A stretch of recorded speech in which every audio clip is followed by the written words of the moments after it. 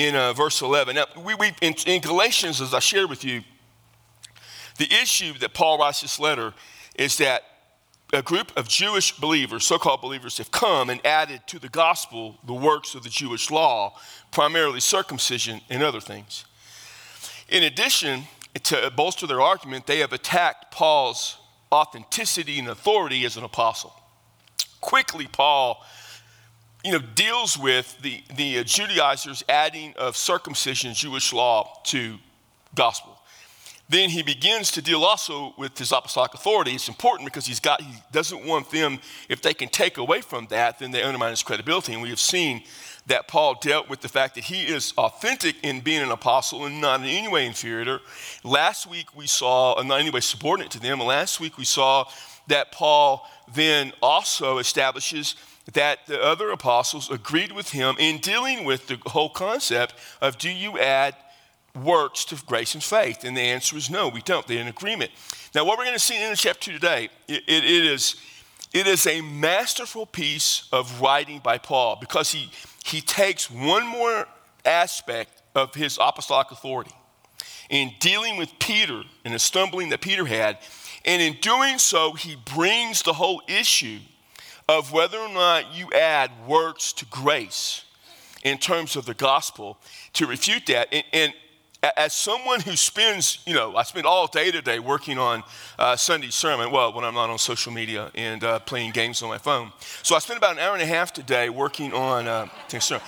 Now, I spend all this time on Sundays and Wednesdays trying to craft a way to communicate clearly and succinctly and simply the truth. And I read what Paul writes, and I'm just like, this is amazing how he did this. How he does this is absolutely amazing. He starts off. He says, but when Cephas, that is Peter, came to Antioch was where Paul was stationed north of Jerusalem. It's the headquarters of the mission-minded church. It's a mixture of Gentile and Jewish believers. I opposed him to his face because he stood condemned. He says, I opposed Peter. Remember, I've said to you many, many times about the book of Acts. The book of Acts focuses on Peter and Paul. These are the two giants of the faith. They have very little interaction. In Galatians, Paul mentions it briefly, the interaction they've had. And now an incident occurs. And let me just say this. Our tendency is to think chronologically. We're Americans, we write chronologically. But Jews and people of that day didn't always write chronologically. Oftentimes they would write topically to deal with the topic, or they might write in such a way as to deal with an issue and position the writing to deal with the issue logically. So this event may or may not have occurred after the event you see in the first part of chapter 2, where Paul goes down to Jerusalem and deals with the issue. It may not occur, it may have occurred before that, but logically it fits this way. It may have occurred after, we don't know, but it doesn't have to, okay? So he's just saying, Peter's in Antioch. And here's what happens. Prior to the coming of certain men from James, here's what Peter used to do. He used to eat with the Gentiles. But when the men from James came, he began to withdraw and hold himself aloof or apart, fearing the party of the circumcision. Now, this whole issue had been about whether or not Gentiles, when they came to the gospel, had to be circumcised and become Jewish. There was a group of Jewish so-called believers, and Paul refutes there being believers, who thought that way. It's an ongoing battle. It's an ongoing issue. It is an issue that doesn't end in the gospel, in the epistle writing, the letter writing period. It's an ongoing. And Paul fights it all the time. And the philosophy has been, and the theology has been, you do not, as a Gentile, have to become Jewish. Now, these guys are coming, and Peter was a leader in that. In Acts chapter 10, Peter has his vision. Before Paul ever went to the Gentiles, Peter has a vision that it's okay to eat with the Gentiles. I mean, eating, we like this as Baptists. Eating is everything. Got to eat. The eating for us, well, for them back then, it was more than just a meal. It was oftentimes a celebration at times of community. It's what they focused their lives around together and built stability. If you would not eat or break bread with somebody, that was a fracturing of the relationship. In order for the Gentiles to be fully accepted into the Christian faith, there had to be the community together. And so Peter going into the home of Cornelius to eat with him was huge. And last spring I talked about this is a monumental moment. This is a moment that changes the course of Christianity because the leader of the Christian movement, Peter, is eating with the Gentiles and it breaks down all the barriers. He did that all the time. He came to Antioch and did it all the time. And Paul says, but what happened, and this condemns Peter, is some guys came from Jerusalem. He says he came from James. That does not mean James sent them. It means they claim James sent them. But it's highly probable, especially if this false what happened earlier, that James would not send them to do this. These were men who were trying to find a way to turn the gospel into part of the Jewish system. And because they were powerful for some reason and because they put pressure, Peter succumbed to what they were doing. And it doesn't mean he rejected, but what happened most likely is this. They would meet together. We have Lord's Supper. We have it periodically, but they would come together for Lord's Supper, but they also came together for weekly, for on a regular basis for fellowship meals. They called them agape feasts, love feasts. They come together and they break bread. Oftentimes they'd have communion together. It was important in a world that was thoroughly pagan, in a world that was anti-Christian in so many ways. The church needed to come together and Jews and Gentiles would come. And when this happened, they would break bread. And when these Jewish believers came, they were appalled that Jews, even though they were Christians, would eat with Gentiles. It didn't matter if they were in Christ. These were Jews eating with Gentiles, breaking the dietary law. And they put tremendous pressure to either break away or not eat. So they would come to these agape feasts. And so what was happening would be that Peter and some of the other Jewish believers would then, instead of dining all together, they would separate to Jews and Gentiles. And in so, they were creating a rift or a division. And the implication would be if the Gentiles want to eat with the Jews, they need to be circumcised and follow the moral and dietary laws. Now here's the thing, the laws were given to the Jews. They weren't given to the Gentiles. I know this is going to shock you in 21st century America. The Ten Commandments was not given to us. We follow the Ten Commandments because Jesus followed the Ten Commandments. Do you realize the reason we value the Old Testament as Gentile Christians is because Jesus did? Because Jesus came to, what's I say all the time, fulfill the Old Testament. The Old Testament promises something. Jesus fulfilled it, and because he fulfilled it, it's important to us. And I know we keep the Ten Commandments. I get it. I'm not gonna go and I don't have any particular commandment I want to break. I'm not gonna go lie anytime soon. Well, that's a lie. I'm not gonna go steal anything anytime soon.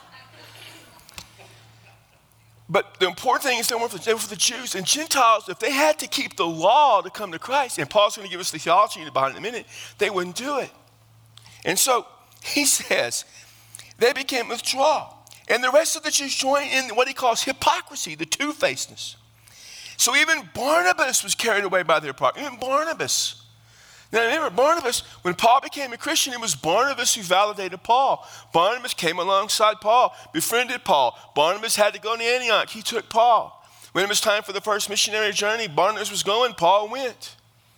Until Acts 13, Paul was kind of somewhat subordinate to Barnabas. And you come out now, though, after Acts 14, when they all came back, it wasn't. But Barnabas was doing this. So Barnabas of all people. And Paul couldn't believe it. He said, and I love it, he saw that when they were not straightforward about the truth of the gospel, when they were not being honest about it, he said to Cephas, in the presence of everybody, if you being a Jew live like the Gentiles and not like the Jews, how is it that you compel the Gentiles to live like Jews? Since, he says, since you're a Jew, but you live like the Gentiles, you break bread with them all the time. Y'all, we're one in communion and fellowship. Why are you now compelling them to be like these Jews over here? You have accepted them wholeheartedly. Now, why are you forcing them to follow the law? He reprimanded Peter. Now, in reprimanding Peter, this also shows the apostolic authority of Paul. And to Peter's credit, it appears that Peter took it well. Because basically what he's just saying is, in all of this, you used to eat over here. Now, why are you eating over there? We need to all eat back over here together because we're all one in Christ. Listen, it wasn't hard. Did the Jewish Christians still need to keep the dietary laws? Well, sure. But it was fine. I mean, it's just like I'll put it in terms Baptists can understand, at least older Baptists. So you meet together and you have fried chicken. Everybody can have fried chicken. You have some mashed potatoes. I have mashed potatoes. Have the biscuits. That's fine. And then, somebody from the South, from Texas, brings the green beans. That's good, but they put bacon and ham in it. Well, if you're Jewish, you just don't eat the green beans. I just say pick the ham out, but I don't eat the green beans. Give me the ham. Just all they had to do, it wasn't complicated. Don't eat the bacon-wrapped shrimp. That's fine. But instead, because these Jewish guys were trying to overtake and hijack the faith, they made them separate out. Which brings us then to the doctrine of it all. This is where Paul is bringing it. Now, I read from the New American Standard. Both the New American Standard and the NIV have the verses 15 through the end of the chapter basically in quotation marks, or most of it, as if Paul is still talking to them, most likely. In the Greek, there is no punctuation. In the Greek, there ain't no punctuation. So when you translate Greek and have to translate punctuation, it ain't there. So I hear people sometimes say, I'm taking a little Greek. No, you're not. You're not taking Greek like I took Greek. Because you have no idea how hard all that is. Plus, if you take it like I take it, that means you might be able to fact check me, and I don't really like that. So Paul is probably summarizing what he said. He said, we are Jews by nature and not sinners from among the Gentiles. In other words, the Gentiles were considered that sinful group. Paul's just saying, to a Jew, the Gentiles were sinners. They were apart from God. By nature, we're Jews. I get that. We're not Gentiles. Okay? We know there's a distinction. Nevertheless, knowing that a man, and here's this beautiful word, is not justified by the works of the law, but through faith in Christ Jesus. No one, he says, is justified by the works of the law, but through faith in Christ Jesus. And here's the most beautiful doctrinal points you can make. It's similar to Romans, and here it is. The word justified is such a key word. It is a kind of a fancy, technical, churchy word, and don't use it a whole lot in terms of justification, but justified is a legal term, and some scholars and commentators don't like the legal aspect. It's a legal forensic term. It means to be declared right, to be made right in the eyes of a legal authority. The Greek word for justified is the same as the Greek word for righteous or righteousness. It's the same word. Context determines how you translate it, but it's the same thing. To be righteous is to be justified. To be justified is to be right in the eyes of God. It's not by works. And so the common analogy is to be in a court of law and to be guilty of a crime and someone else pay for your crimes. We'll use the idea of a fine. You go to court, you owe money for a fine, someone else pays the fine. The court doesn't care. To the eyes of the court, the fine is paid, the debt is settled, you are made right. Now, sometimes, a lot of guys say it is to be declared innocent or not guilty. It doesn't mean you're not guilty. It means that you are declared to be righteous, to be right. You're still, guys, someone said one time, the cliche, justified means just as if I'd never sinned. Doesn't mean that. It means you did sin. That's the whole key to justification. You sinned. You aren't without guilt, but the guilt, and more importantly, the crime, the stain of it is taken away, and God is satisfied like the court would be because of Jesus Christ. Jesus then satisfies the payment. He paid the price for our sins. Substitution, he died in our place. Sacrifice, he died on our behalf. How are we declared right? In the realm of Jesus Christ, in Jesus. But it's through faith. So you've got to have faith. You've got to put your confidence. The word faith, the confidence, the trust, to give yourself over. Faith is a noun, believe is a verb, same Greek word. So that phrase, so that's so important. It is with the result, or the purpose is this. We may be justified by faith in Christ, not by the works of the law, since by the works of the law, no flesh can be justified. This is a declarative statement. Paul is saying, it is not possible for any human endeavor to ever make you right before God. The only way you can ever be right before God is through Jesus, and it's because of the faith that he provides you, that you exercise in Jesus. Through faith, you are saved. You must put your life, you must put your confidence, you must trust Jesus completely. It's a fundamental, ironclad argument. He says there is no work of the law. In verse 17, then, he picks up on someone who may give the argument. But if, while seeking to be justified in Christ, we have been found to be sinners, is Christ in a minister of sin? May it never be. Now, it's kind of a complicated, convoluted sentence. What it means this. If Christ removes our sin so that obeying the law doesn't make us right, then basically what that means is you can be a sinner all you want and you can break the law all you want, and Jesus will make you right. So there is no motivation to keep the law or to be right or to do things that are right, because Jesus is going to save you anyways because you have faith. And Paul emphatically says, may that never be understood. A really good friend of mine that grew up with and went to school with, wonderful Christian lady, married a Christian man, and is again, but I guess about 8 years ago, I think he left her.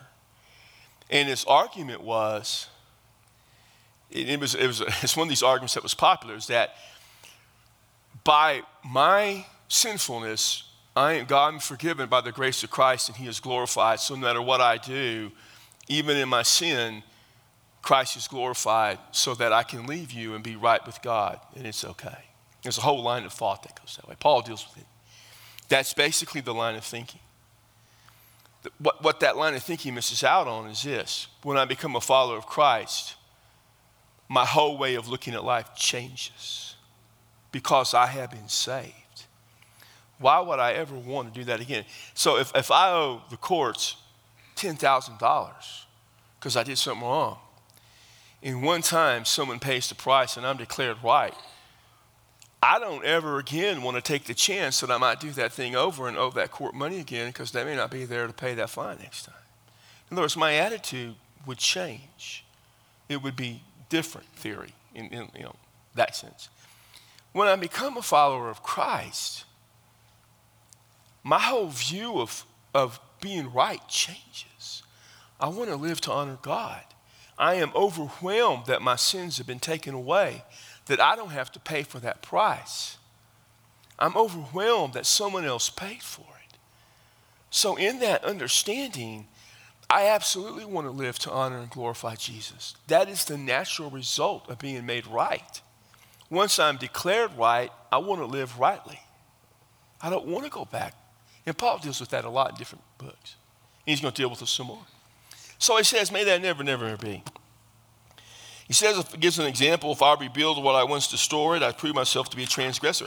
He said, I just got through telling you guys, I've spent my life, I was trying to destroy Christianity, and then I became a follower of Christ, understanding that all the works of the law couldn't save us. If I'm rebuilding that up, then I'm just a sinner all over again. If you bring the law back and start saying you have to be circumcised, and if you have to keep the law, then you're going to plunge yourself right back into that sin. You're going to try to be right in the eyes of God by your righteousness.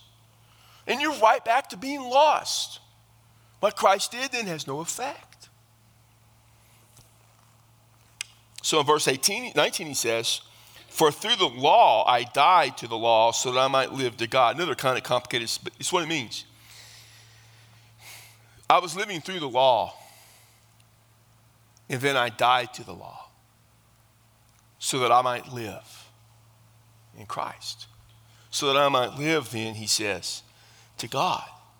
So I've died to the way of the law. Now, Paul's not saying he doesn't strive to keep. He's not saying the law is bad. Many times he'll say the law is good because it shows us our sinfulness. It shows us. So what's the value of the law? Well, in the Old Testament, the value of the law, the 10 Commandments and all the other laws, was to tell God's people, this is how I expect you to live.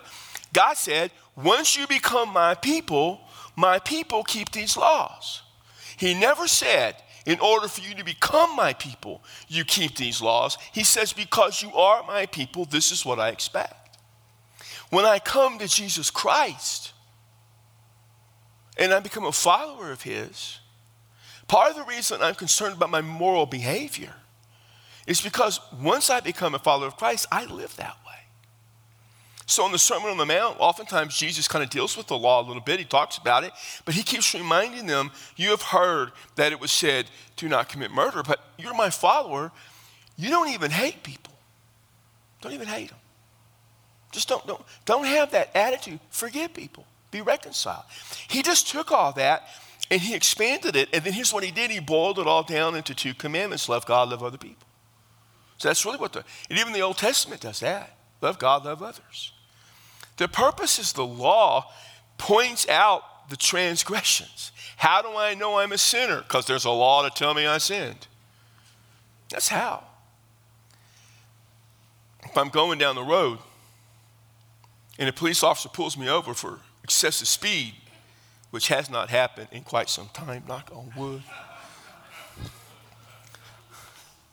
I'm just mildly superstitious. Plus, Brian hates it when people touch his guitar. And I say, well, what are you pulling me over for? And they always say, do you know why I pulled you over? And I never say yes. Why would I say yes? I said, I have no idea. I'm doing fine. He said, you were speeding. Really? I didn't know I was speeding. How was I supposed to know? Because there was a speed limit sign back there. It said 75 miles an hour. You were going 85. Well, I'm sorry. I thought that was the minimum speed. I didn't know it was the maximum. You were not clear. I thought if I went less than that. That does not work, by the way, in a court of law. So here's the thing. The law reminds me. It's a light that shines on my sinfulness. Then one of the great, great verses Paul ever writes. I have been, and he writes in such a way, speaks of it, a past act. I am crucified with Christ. The effect of that lingers. When Jesus died, he was crucified. Crucifixion was the worst possible death. And that day, it goes, but when I came to Christ, I was crucified with him. That's what Jesus said. Be my follower, deny yourself, take up your cross, which means die and follow me. I've been crucified with Christ. And it is no longer I who live, but Christ lives in me through the power of the Holy Spirit. And the life which I now live in the flesh, I live now by faith in the Son of God who loved me and gave himself for me. What a verse. The old Paul, he says, the old David is no longer alive. He died. He died on the cross the day I gave my life to Christ, the day I trusted Jesus to be my Savior. That old self died on the cross. Now I realize I still sin. That's not the point. I died. And when I died, Jesus Christ lives in me. He does it through the power of the Holy Spirit from a doctrinal standpoint, but he lives in me. And now the life I live, I still live in the flesh. But now I live by not the law. I'm not trying to keep the law. I live by faith. I live by faith in the Son of God. And it's so beautiful. Who loved me and gave himself. And notice what Paul says. There are a lot of places, John, God so loved the world. Jesus said God so loved the world, and he does. And we talk about loving people and the lost. Now Paul makes it personal. Remember, he's writing to this church. He says, Jesus loved me. He gave himself for me. Why in the world are you going to try to follow the law to save your sorry soul when the law never worked? The law never worked for the Jews. That's why Jesus came. Why would you want to even think about going back to that system when Jesus, who loved you, gave himself for you, and all you got to do is trust him? And he ends this way. I do not cancel out, nullify the grace of God, because he couldn't. For if righteousness comes through the law, then Christ died needlessly. His death was useless. So if you're going to come back, and this is why Paul said the Judaizers weren't true followers of Christ, but they were false believers. They were lost. If you're going to come back and say, to the grace of the Lord Jesus Christ, the grace of God, which saves you through faith, if you're going to come back and you're going to add the law, then the death of Christ was useless. It's useless. And we're all lost in our sin. And we're all doomed to hell. There's not a thing you can do about it. So quit adding stuff to the gospel. Or I would like to say, quit making stuff up. We're saved by grace through faith. And we are declared right by God